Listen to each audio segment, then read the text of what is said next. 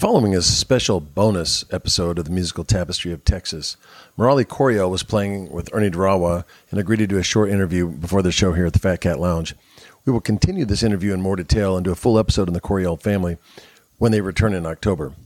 Murali's father was the legendary jazz guitarist Larry Coryell from Galveston, and Murali has had a prolific career of his own with a dozen highly acclaimed blues albums under his belt. In 2013, he was inducted into the New York State Blues Hall of Fame. Here you go. Say this is a preview of what's to come. You're on. So ask your question again, because that was a good question. Tell me about Texas jazz, because as I'm going through my research to try to find out what who I want to do, because I want to do the idea of the whole podcast is the musical tapestry. So we're talking all genres, all different ethnic groups, everybody that's contributing. Who are the bigs in Texas jazz? If your dad came up out of Galveston, right? So well, here's the thing. So okay, now you're talking jazz, okay, and that's why my dad went to New York, okay, because he realized so he was in Galveston, and at the age of 7, he moved to Washington State. And then he attended the University of Washington as a journalism major for a couple of years. He wanted to do that, and he was an athlete, but he played guitar, obviously. And then he dropped out and went to New York City, because that's where New York was and still is the jazz. It's a jazz town. That's like me as a blues. Someone's more blues. I had to. I mean, I could play throughout New York State, but I really had to get out. Mm-hmm. There's much more blues gigs for me in Texas, sure, and in Memphis, and in Louisiana, and in Chicago. Right. Because they expect it. It's part of the culture. But I mean, the couple of and this is really Ernie's expertise, but a couple of the great jazz saxophonists from Texas that I know of are George Coleman and Arnett Cobb. Is that right, Ernie? They're both from Texas, right? No. George Coleman's from New Orleans. You're talking about Ornette Coleman? No, Arnett Cobb and George Coleman. George Coleman. Was he from Texas, George Coleman, or is he from Louisiana? Arnett Cobb, I know, is from Texas. Who were some other big Texas jazz musicians? So Ornette Coleman was from Dallas. Okay, so Ornette Coleman. So there you go. That was the big one I saw. Yeah. Who? Oh, Clifford Scott? Oh, yeah. Oh, yeah, of course. Yeah.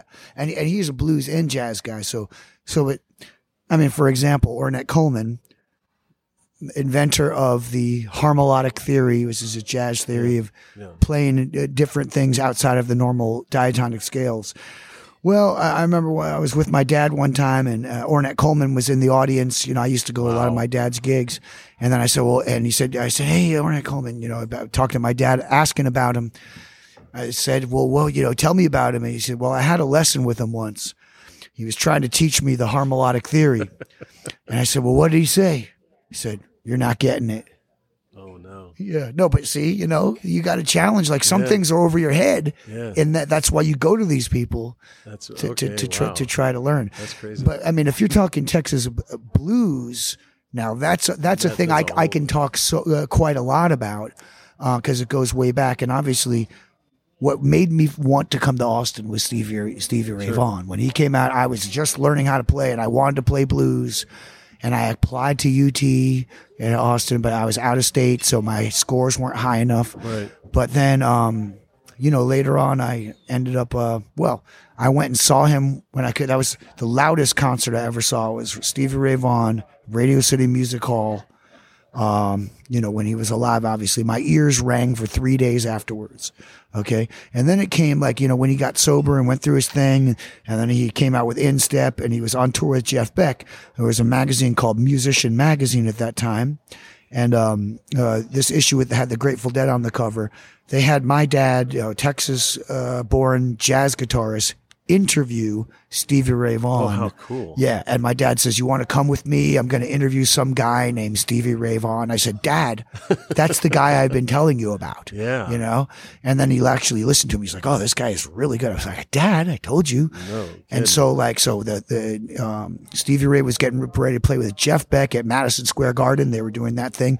So me and my dad, we went up to his hotel, the top floor of the, Manhattan, apartment, hotel, and there was Stevie, and I was surprised because I thought he was going to be a gigantic person, like the size of a gigantic statue, and he was kind of a short, skinny guy, and he was really nice. And we sat down, and I held the microphone as the interview was being conducted, and then Stevie and my dad said, if at any time you have any questions, go ahead, So I was able to ask Stevie Ray Vaughan all these questions, all kinds of things, and talk to him and ask him. And I'll never forget, because I knew it was the night before, I had stayed up all night long practicing the song Honky Tonk in case I got a chance to jam with him, right. And I was so shy. I was like, my confidence was not that high, but I was like, just in case, That's so funny. And my dad would have told me yeah, do it, but at that time I was just, kind of but I practiced and I thought about it, which is, you got to start there. You got to imagine it before it actually happens. But it was incredible. And of course, not that long after that, that he left us. Right. Well, you start off with Jimi Hendrix when you're a baby, and then you go all the way to Stevie Ray and everybody in between. I was held by Jimi Hendrix when I was 1 year old, and we lived with Carlos Santana when I was also 1 year old in San Francisco. And then we lived with Jack Bruce, the bassist and vocalist from Cream in Scotland, when my dad was playing with him and Mitch Mitchell, the drummer of the Jimi Hendrix. So it was like Cream's bass player, Jimi Hendrix's drummer, and my dad. And there's some really good YouTube stuff of it. Not the actual video, but pictures and the music. And they were ahead of their time. That's why my dad was ahead of his time with so many things. But was Neil Sean around then? Because I don't remember. I met Neil Sean much later, but I know I never pictured him from Journey being back there with Carlos Santana by watching as a teenager. Wow, he was great. Yeah, those early Santana albums. Chris Alcaraz and I were talking about how those are probably the best ones. But the other Texas blues guitarists, it's like Albert Collins. It's like we'd give anything to be able to play like Albert Collins. Freddie King. Okay, right. Freddie King is like one of the Lead Belly, and you're talking about T-Bone Walker, who influenced B.B. King. And later on, I got to do many shows opening up for B.B. King on tour throughout New York State, Pennsylvania, Maine, and then when I was going to Chicago to play at Buddy Guy's Club, every once in a while he'd be there. And a few times he got up and played with me in my band. That's amazing. The last time I played there, I actually have video of it. The bass player was smart enough to do a Facebook Live thing because it's kind of unbelievable. And it turned out to be one of the best sets of music I had ever played. I mean, Buddy was there. I was inspired. And then we was trying to stop our set and he goes, no, keep going. I want to mess with y'all. It's interesting how he transcended the genre to where everyone accepted him. It wasn't, just a blues thing. I mean, he is a transcendent, transitional figure, and the fact that he's still alive and so strong and so awesome, and he's really finally gotten a lot of he's more. Not alive anymore. Yes, he is. Buddy Guy, of course he is. Oh no, I thought we're talking about B.B. King. Oh no, B.B. King, no. No. Buddy is still. Yeah, no, but B.B. talking to Buddy, he would call up B.B. King when he had a problem. Yeah. Because B.B. King been through everything. So, my friend Joe Louis Walker also played and recorded with B.B. King. Same thing. I mean, he can do B.B. King's voice perfectly. He tells me the stories, and other people that play with B.B. King that I know, Russell Jackson, who lives in Houston, he played with B.B. King for years.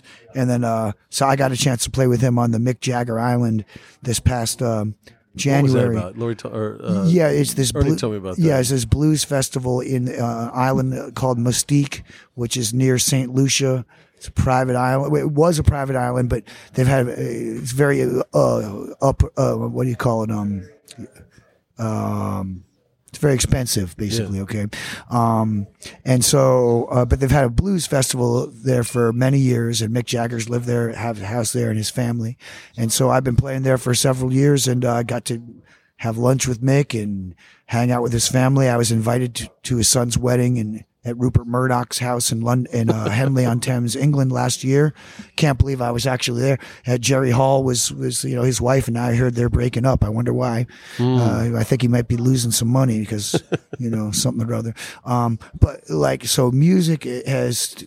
I became friends with one of Mick's sons, Gabriel, who was the groom, son of Jerry Hall and Mick Jagger. Okay. So Gabriel, if you're out there, I lost your number, man. Give me a call back. But it's, so Russell Jackson, who played with B.B. King for years, he was the house bass player in this festival that we do.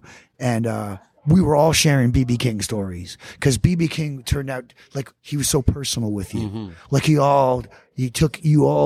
he made you feel like you were like really special. He all made us feel. He had a way of making you feel like, one, I was nervous around him because I was like, oh my God, it's B.B. King. I don't want to mess up or something, but he was just so direct and so honest and so real.